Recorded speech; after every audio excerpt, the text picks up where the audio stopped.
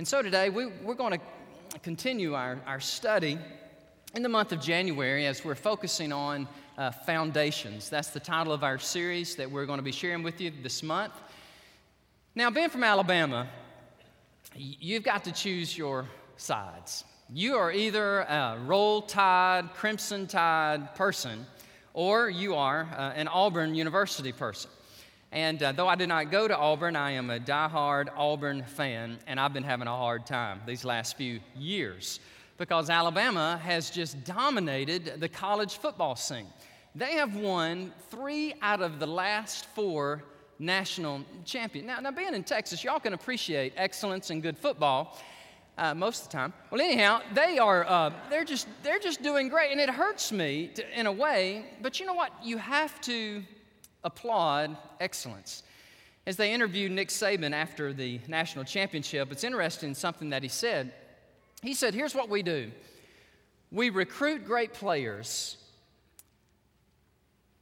Our coaches develop them, and we expect excellence from our coaches and from our players. And people say, well, what else is there? He says, we recruit great players. Our coaches develop them, and we demand excellence from our players and our coaches. You say, that's very rudimentary, that is very basic, that is very foundational, and it is true. During the week of the national championship in Miami, interesting, Coach Saban would not let his football players watch television. Now, can you imagine telling a group of 18 to 22-year-olds you cannot watch television because you're going to focus on our football game? He said, I'll tell you what, I'll allow you to rent movies and you can play cards, but that's it. No ESPN, no distractions. I want you to be focused on the prize ahead. Well, all of us know that whether we're building a national football team or a family or a church or an organization or a battalion of fighters, it is absolutely preeminent that we focus on the fundamentals, the basic axioms that make us successful, yea, the very foundations. And so today, we're going to look at this foundation of Great Hills Baptist Church. We are built upon the bedrock doctrine of the Scriptures, and we're very, very grateful for our legacy and the past 62 plus years that God has allowed us to be in existence here in the great city of Austin, Texas.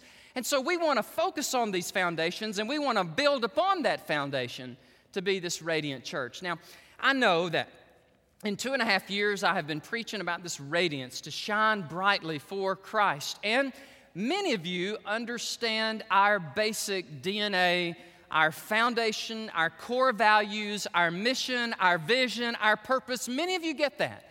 And you would say, well, Brother Danny, we are upward in our worship. We believe in vertically worshiping Almighty God in such a way that it impacts the way we horizontally treat one another. Secondly, we shine inward. Shine inward in the sense that we make much of the Scriptures and we study the Word of God. And it is very, very important to us to develop mature believers, followers of Jesus Christ who will live for Him. And then thirdly and finally, we shine outward. We radiate bright, effervescent witness and evangelism and missions, and that's who we are. I know it's very fundamental. I know it's very axiomatic. I know it's not very flashy, but this is who we are as a church: worship, discipleship, and missions. If you wanted to encapsulate us, and if that's a little complicated, let me say it like this. We are a radiant, multi-generational church that makes disciples who will go and make other disciples. You know, it's good to know who you are, and it's good to be reminded our purpose. Now, last week I shared with you a little bit about our discipleship process and how we hope to take people and share information with an individual and indoctrinate them and encourage them and teach them, and that is the IKEA. Number 1, I is information. 2 is knowledge. And this is one of my favorite parts. I get to impart knowledge and doctrine and encouragement to you who come publicly and corporately to worship. But I, then K, and then E is engagement. And this is where you take that which you learn and you actuate it. You put it into practice so that you take it out of the cerebral world, out of the metaphysical, theological world, if you will, and you put it on the real, where the water hits the road and where life really happens, and you engage your Christianity in the way that you live. And then finally, in this maturation, in this discipleship that goes from information and knowledge and engagement, and here's the real goal, is advocacy. That you become an advocate for Christ, an ambassador for Christ, so that you move out of your embryonic infancy of doctrine and you move on into where you're actually taking your doctrine and it's changing your life and you're making a difference in the world in which you live. In fact, you are now a disciple who is replicating, a disciple who is multiplying, and you're pouring your life into others, and thus you're a part of the Radiant Church. This text that I'm going to share with you today, I tell you, it is one of the most powerful, precious jewels in all the Scripture. When I was a student at Southwestern Seminary in 1986, I'd gotten married to my bride, Ashley, and 10 days later, we left the great state of Alabama, never to return. And I don't think we'll ever return as far as living. Now, we go back and we visit and that sort of thing. But we are Texans. I tell you, we got here as fast as we could. How about that? We are Texans, and we love Texas. We love everything about it. Most everything about it. We love it here. And so we got married, and we came, and I enrolled in a class at Southwestern Seminary, and it really changed my life. And those of you who have been to seminary and graduate school of that type, you know that there are some classes that really revolutionize you. They really change you. And Dr. Bruce Leafblad's class called Spiritual Formation for Ministry, he took a whole semester and he taught us the importance of being a passionate vertical worshiper. And he said, listen, if we're going to unleash you on the mission field and on the pastorate and in the ministry, you need to be a worshiper. And the greatest example, he would say, in the Old Testament of worship is Isaiah chapter 6. And so today, if you have your Bibles, I want to read Isaiah chapter 6. I'm only going to cover verses 1 through 4 because I'm going to take the whole month of January and we're going to explain and we're going to preach out of this apex, this pinnacle passage that deals with this dynamic of worship. And what does it mean to see God and worship God and be changed in God's presence? Now, I'm just not talking preacher talk here. I'm just not talking on this metaphysical, philosophical, existential level where you're like, oh man, that is just fluffy as the clouds. That has nothing to do with me. Man, it's got everything to do with us. Because when we see God, I mean really encounter God for who He is and how awesome He is and how holy He is and how just He is and how loving He is, when we as mere mortals really encounter Him, I'm telling you, it'll change your life. It changes you when you encounter God in worship. And here's what Isaiah said. In the year that King Uzziah died, I saw the Lord. I saw Him sitting on a throne. He was high and lifted up, and the train of His robe filled the temple. Above this throne stood seraphim. The only time these majestic, massive, angelic creatures are mentioned in the Word of God is right here. And I saw these seraphim. Each one had 6 wings. Awesome creatures. With 2 wings, He covered His face. And with 2 wings, they covered their feet. And with the other 2 wings, they flew and they cried out to one another, holy, holy, holy is the Lord of hosts. The whole earth is full of His glory. We know heaven's full of His glory. Don't miss this. The whole cosmos, the whole earth is full of His glory. And then Isaiah said something amazing happened. The posts of the door were shaken by the voice of Him who cried out, and the house was filled with smoke. Before we get into the background and the context of our text, I think the Westminster Catechism gets it absolutely correct. The chief end of man is to glorify God, catch this, and to enjoy Him forever. The chief end of man, our very purpose for being created and placed on this earth. Aren't you glad God did not create you as a roach, as a tree, as an apple, as a bee? God created you as humanity. And your greatest purpose in life is to know that great God who created you and to worship Him and adore Him for who He is. And in so doing, you find your purpose and your passion in life, and you live a blessed, fulfilled life. So worship. Worship the Lord, as the Scripture would say, in the beauty of holiness. So let's begin, number one, with a heavenly vision. If you have your outline there in the worship guide, the words you could jot down are two words: heavenly vision. I saw the Lord, Isaiah said, in the year that King Uzziah died. Now, King Uzziah died in 739 BC. He reigned for 52 years as the monarch of Jerusalem. He was the king of Judah. And by and large, he was a good king up until the end of his life. Let's read this text in Chronicles because it tells us a little bit of backstory about King Uzziah. King Uzziah, though, but when he was strong, his heart was lifted up to his destruction. For he transgressed against the Lord his God, and here's how Uzziah transgressed against God. By the way, it is in the realm of worship. He entered into the temple of the Lord to burn incense on the altar of God. You say, well, what is so problematic if the king wants to go into the temple and burn incense? Well, there's only one problem. He's a king, he's not a priest. And God said, only the priest come in here and burn incense. And Uzziah said, well, I know what God said, but let me just tell you something. That is not a good place to go. I know what the Scripture says, but don't put that junction after that. Just say, I know what God says, and I'm going to yield to what God says. He goes into the temple, he's burning incense, and the priests come up to him and say, oh, king, you can't do that. And he said, oh, yes, I can. Just watch me. And all of a sudden, the Bible says God struck him with leprosy. And leprosy broke out on his forehead, and he died in shame and disgrace.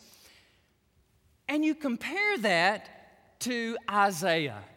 In the year that King Uzziah died, I, a prophet of God, I looked in this heavenly vision and I saw the Lord. Now, the Bible says no man can see God or see His face and live. And so what we have here is this vision or this theophany. A theophany is where God makes this manifestation. He reveals Himself in such a way that mankind can encounter Him. Some people refer to this as a Christophany because the Hebrew word used here is Adonai and it's not Yahweh. In verse 1 it says, I saw that, now watch this, it's capital L, little o, little r, little d. And that's Adonai in Hebrew. Now later on it's capital L-O-R-D, that is Jehovah.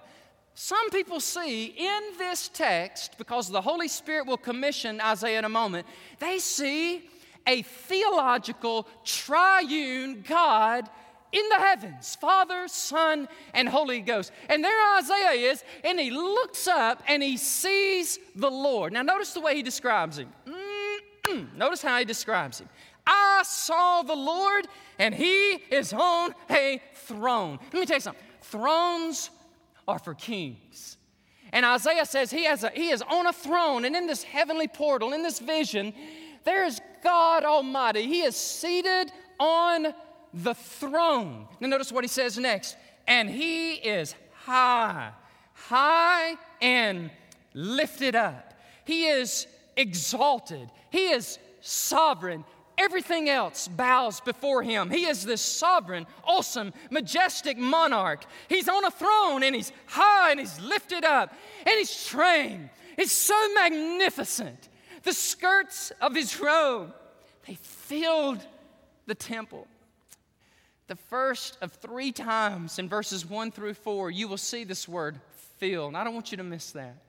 Underlined each time it says, it was full, it filled. And this is Isaiah's way of saying, our God is awesome.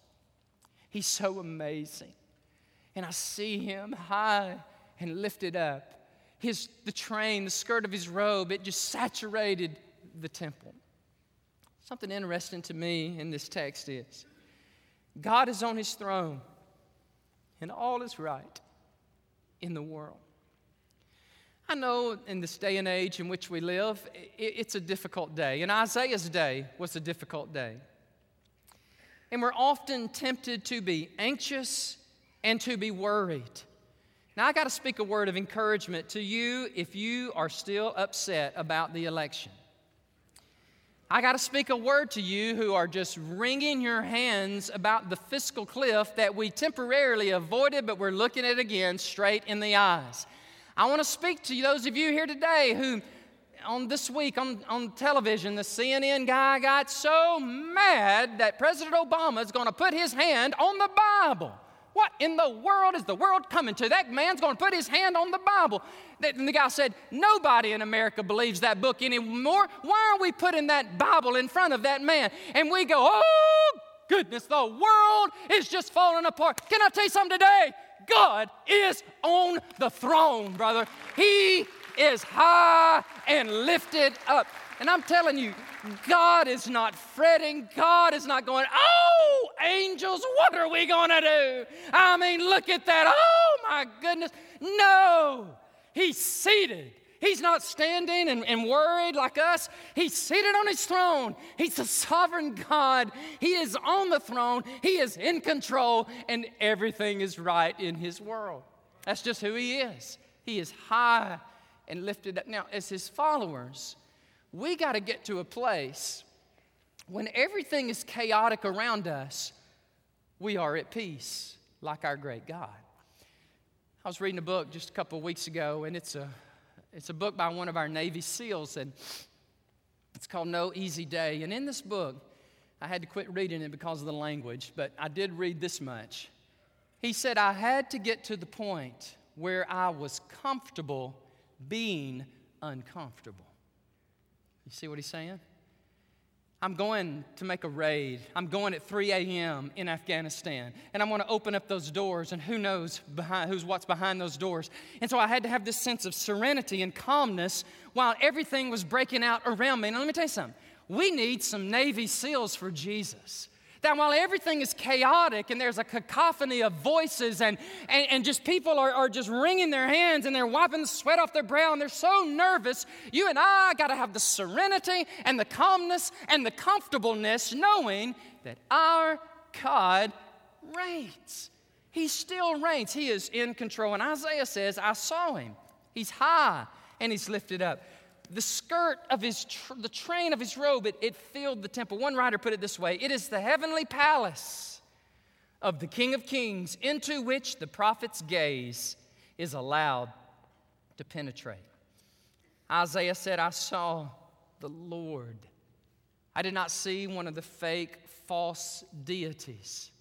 I did not see one of the idols. In Psalm 115, I wish I had time, I would read the whole chapter to you, but Psalm 115 juxtaposes the one true God over against the myriad and the multiplicity of fake, false deities. And the scripture says, not unto us, O Lord, not unto us, but to your name we give you glory because of your mercy and because of your truth. Why should the Gentiles say so? Where is God? Well, our God is in the heavens. He does whatever he pleases. The idols of the people, well, that's silver and that's gold. That's the work of men's hands. That psalm goes on to say, those idols have noses, but they cannot smell. They have eyes, but they cannot see. They have hands and they cannot handle. But our God can do it all because he reigns. He is the sovereign Lord, exclusive God of the universe. And Isaiah said, I saw him. Now let's talk about these angels. Ooh, son, these are some creatures. I mean, look, it says, I saw the seraphim. That's Hebrew, that's plural. The seraph literally means a burning one, okay? Now keep this in your mind. This is different than the cherubim in Revelation 4 and Ezekiel 10. These creatures surrounding the throne of God, they are massive, majestic, angelic beings. And each one of those creatures has 6 wings. With 2 wings, they cover their face. Because God is so amazing. God is so holy. God is so awesome, they cover their face. And then they bow and they cover their lower extremities. Literally, they cover their feet, but they're also covering they're covering their lower extremities, and they're bowing down in majestic. And then those creatures come up.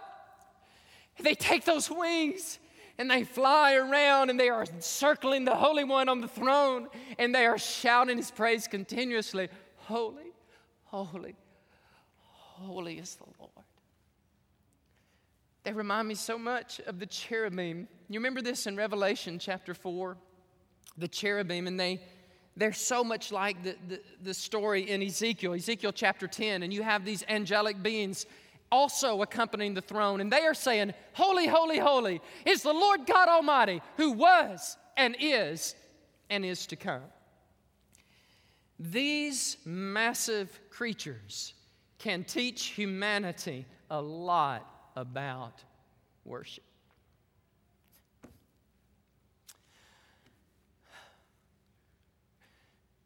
You know, sometimes,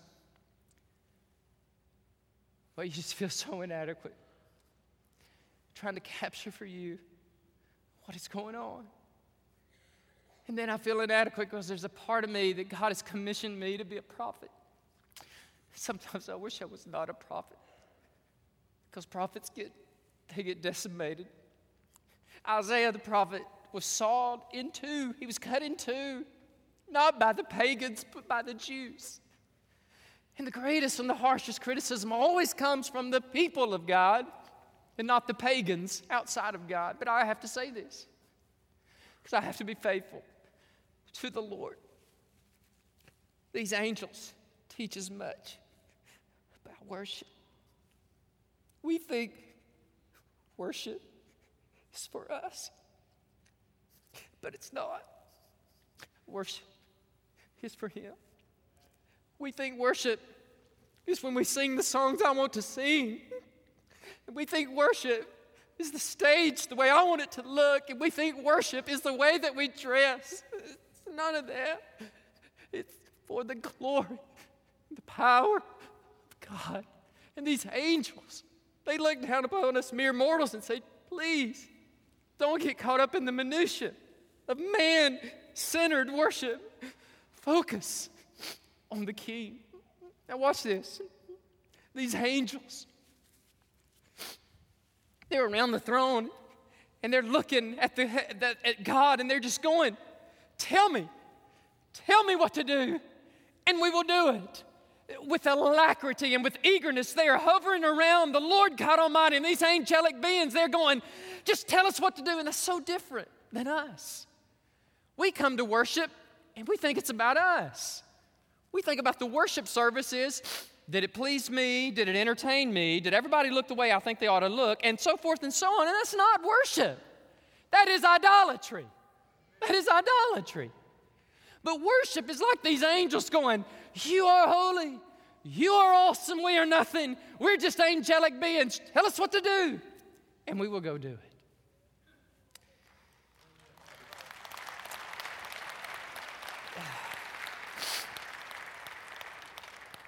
Holiness of God, number 2. They cry out, holy, holy, holy. And this is Revelation 4:8. It looks so much like Isaiah 6:3. I quoted it, but let's put it up on the screen for just a moment. These 4 living creatures, each having 6 wings, sounds very much like the seraphim, but they have eyes around and within. They do not rest day or night, and they say the same thing as the seraphim. Holy, holy, holy. Kadosh, kadosh, kadosh is the Hebrew. It means you are awesome. You are different. You are distinct. You are separate. You are set apart. Lord God Almighty, the eternal God who was and is to come. 3 times they use the word kadosh. Why? Some scholars I read this week said they used the word 3 times to refer to the Trinity, Father, Son, Holy Ghost. Others say they repeat 3 times for its fullness and its supremacy and its completeness. And then they say, holy, holy, holy is the Lord of hosts. Now, we studied this word a couple of years ago in our study of the Hebrew names of God, Jehovah Sabaoth. He is the Lord of hosts, God of the armies of heaven. And He reigns, and nothing disturbs Him. And then they say, the whole what? The whole what? Earth. The whole earth is, one more time, full of His glory. The Hebrew word kabod, glory, means riches, reputation, importance, and splendor. Psalm 19:1 says, the heavens shout to us. The heavens declare the glory of God, the kabod of God, the glory of God, and the firmament shows His handiwork. God's presence and God's power are everywhere on display, in the heavens above and in the earth beneath. Psalm 139, 7 through 12 talks about the omnipresent God who is everywhere. The heaven of heavens cannot contain Him. He is so awesome and He's so powerful and He's so holy that those angelic beings, they can't even look at Him, but they can bow before Him and they can say, you're awesome. What do you want us, as your creatures, what do you want us to do? The whole earth. That just got on me this week. And I thought about, what does that mean? The whole earth is full of the fingerprints of God. Some have different men like Immanuel Kant and Thomas Aquinas and Augustine. They interpret it this way. God shouts to man in the cosmos, and it's known as the cosmological argument for the existence of God. There is a cosmos. Every effect has a cause. God must be the cause. And then there's this teleological argument for the existence of God. This cosmos has a purpose. It has a design. It is meticulously designed. All of these mathematical equations, all these chemical equations, somebody must have put this with perfect completeness, and so they called it the teleological argument for the existence of God. And then there is this, what they call the moral argument for the existence of God. And because there is a sense in us of oughtness, we know deep down inside that some things are wrong and some things are right. Where did we learn that? You ever thought about that? Well, evolution, it's amazing. No, it's not. It's about as amazing as snot. It's not amazing. How in the world could a man be moral through mutation and natural selection? No, there is a God. He's moral. He's awesome. And He's created us this way. And then finally, there's this ontological argument for the existence of God, the fingerprint of God. The whole earth, it says, is full of the glory of God. Mankind, in our frailty and in our humanity, we can envision a deity, a being, a holy other essence. And because mere mortals can conjure up this in our mind, I'm telling you, I am smarter than this speaker. That speaker is not as smart as you and me. That speaker would never go, wow, there's a God. No, speaker, you can't do that. You know that? Because you're a speaker, okay? I love my little dog. My little dog's about to die. She's 12 years of age. I can look at Abby all day long and say, Abby, do you understand the ontological argument for the existence of God? Yeah. No, she can't.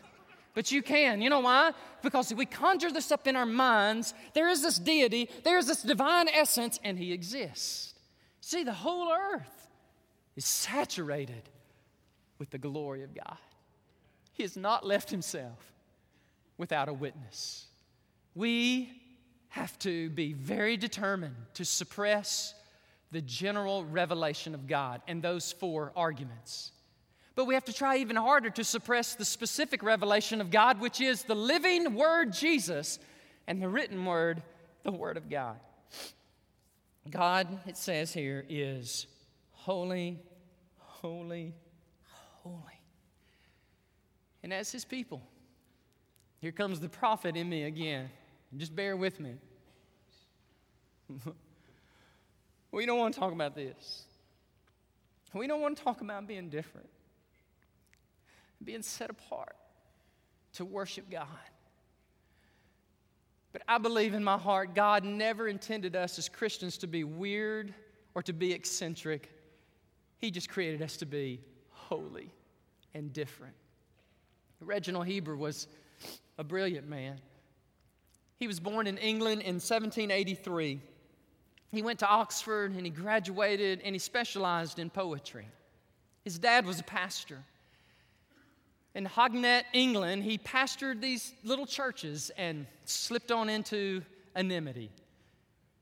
But his son, when he graduated from Oxford, he said, before his dad died, he said, "Dad, I will come and I will take up the mantle and I will shepherd those same souls that you shepherd." And he did for 16 years. In 1822, when he was 43 years of age, he felt God calling him to leave the pastorate and go be a missionary, to go give his life to the country, India, of India. And so he went. And he poured out his heart, and he poured out his mind and his soul, and he preached the gospel to the country of India. And on one day, at 43 years of age, as he's preaching to the Indians, he worked up such a sweat, and he was out in the bright sun, and he was just overtaken by heat. He made a fatal mistake. And Reginald Heber went into a cool pond, and he immersed himself in a pond, had a massive stroke, and died at the age of 43. 43. His widow began to look through his belongings, and she discovered that while he was a pastor of the church in Hognet, he wrote 57 hymns. Nobody ever saw, nobody ever knew. And one of them said, "Holy, holy, holy is the Lord God Almighty." Does anybody recognize that? Do you need a little help? Okay, sure, I'll help you. Holy, holy, holy, holy. That's it, okay? Lord God Almighty, early in the morning, our song shall rise to thee. Holy, holy, holy. You are merciful God and you are mighty. God in three persons. Blessed Trinity. I wonder how he interpreted Isaiah 6. Oh, you say he's not talking about Isaiah 6. Yes, he is. Listen. Holy, holy, holy. Ooh, here it is. All the saints adore thee, casting down their golden crowns around the glassy sea. Cherubim and seraphim, they fall down before thee, which wert and art and forevermore will be. So we're talking about the holiness of God. And then finally, I'm talking about the hallowed presence of God. Hallowed is much like the word holy. It means to be set apart. And I'm just sharing with you guys, it's all week, just studying this scripture. Somebody asked me the other day, how long does it take you to write a sermon like that? A long time. A long time. So, as I'm studying it Monday morning, I'm just looking at it, and I could not get over this word, smoke. What does that mean when smoke engulfs the palatial temple of God? What is that? What does that mean? Well, it says in Isaiah verse 4 that he saw the post and they were shaken by the voice of this angel. One writer puts it this way: the shout of the seraphs shook the very foundations on which the thresholds of the gates of heaven rested, a testimony to the energy with which it was uttered. I agree with that. And then the house filled up with smoke. 2 times, whenever smoke is mentioned in the Scripture and it's attributed to God, it has two causes. One, it represents the presence of God. And number 2, it represents the anger of God. In Exodus 19:18, when God gave the 10 commandments, the Bible says the mountain shook, smoke. You have God's awesome presence as He is giving the 10 commandments. There you see it. Let's go to the next verse. In 2 Chronicles 5:13 and 14, oh, to God, this would happen again. The Bible says it came to pass. They're taking the Ark of the Covenant. They've just created this palatial temple, the great temple of Jerusalem. And David had a vision for it, and Solomon came in and he built it. And the people are coming and they bring the Ark of the Covenant. And the trumpeters and the singers were as one to make a sound to be heard in praising. Watch this. In praising and go, brother, sister, PowerPoint person. Amen. No, back up, no, thanking the Lord.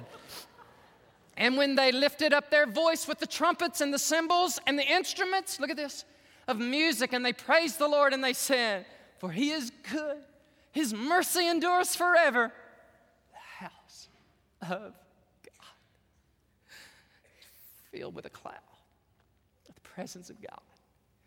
And the priests, they could not continue ministering because of the cloud. For the kabod, the glory of the Lord. He filled the house of God. Oh God, that you would fill this house. Oh God, that you would fill Great Hills Baptist Church with your awesome presence. And that we would worship Him. And we would be changed by Him. And our preferences and our idolatries would fall at the foot of the cross. And we would be so enamored with you. With you, you are enough. And we would preach your word and we would sing your praise. And we would go to the nations of this world. And we would say, how great is our God.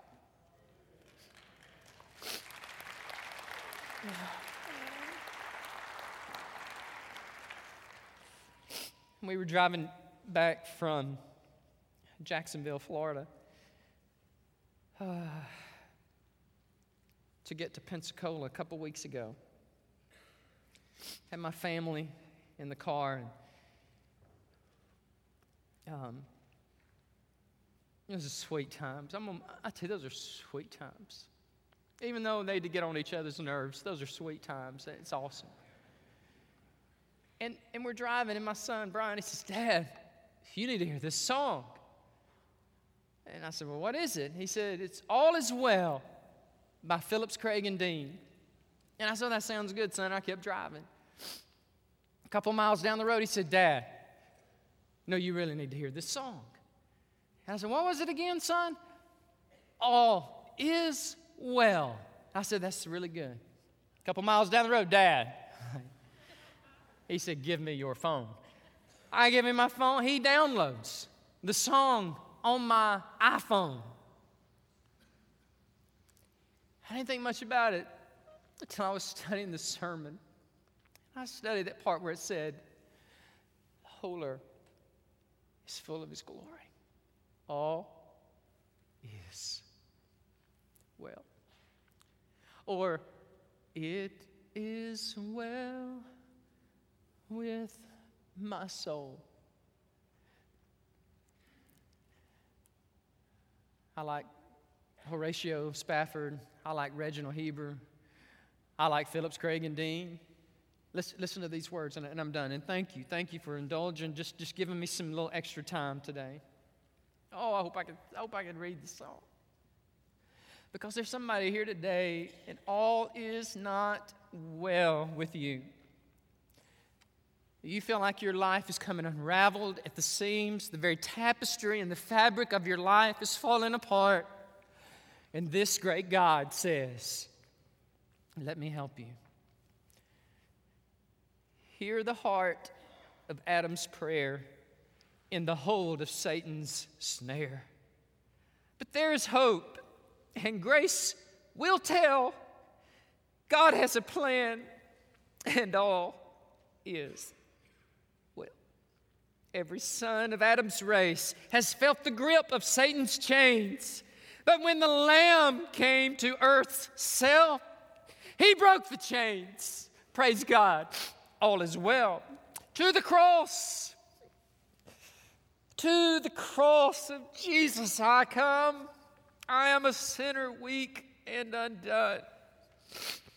God will break the tempter's spell, and I will sing, for all is well. Listen to the refrain. I wish I could sing it. One day in heaven, I'm going to be able to sing like these jokers that sing so high. But here it is. All is well. All is well, my friend. Think about that. Oh, no, Brother Danny, you didn't see my bank account. Oh, you didn't see my marriage. Oh, you didn't see my health. Let me tell you something again. God is on his throne. He has not abdicated his divine right to lead. He is sovereign. All is well, all is well. Praise the Lamb. All is well. He holds the keys to death and hell. Jesus reigns, so all is well. Glory to God.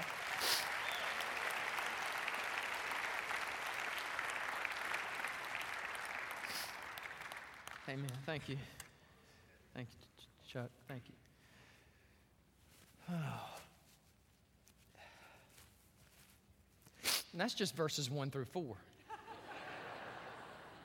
Next week, we're going to go 5 through 7 or 8. Y'all pray for me. This is wearing me out. I'm telling you, it's intense. If you're here today and all is not well, can I offer you this? Can I offer you this? Would you receive it? God is for you. He loves you. But he's so awesome and he's so powerful. We must come to him on his terms. We must surrender our lives and yield our lives to him. And when we do, he will bless us. He will encourage us. He will lead us even to the portals of death. And when we die, glory to God, all will be well. Worship is more than what we're doing on a Sunday. It is our lives. It is the very core essence of who we are as his followers. So, Father, thank you for revealing who you are in your majesty and in your glory. Thank you, Lord, for this divine vision that you allowed Isaiah to peer into the heavenly portals and see. God, you are so awesome. You're seated on the throne, high and lifted up. Angels are bowing down, and all is well. Lord, I pray for every person here today. I'm asking you, God, to reveal yourself to them and draw them into a deep and a wonderful relationship with you. That, God, they would be like you. They would be holy and loving and just and kind and pure. And that, God, these dear precious souls here today at Great Hills, we would be so radically changed by encountering God today that it would change our lives. Yes, Lord, we would go from mere information and we would mature all the way to being an advocate for the King, an ambassador for you. And praise the Lamb. All is well. In Jesus' name I pray. Amen. Would you stand with me to your feet? We'll sing a song of praise to the Lord. Our altar is available. It's open. You can come, you can kneel, you can pray, you can meet with one of our pastors, one of our counselors. We'd be happy to talk with you, share with you as we sing. God bless you as you come.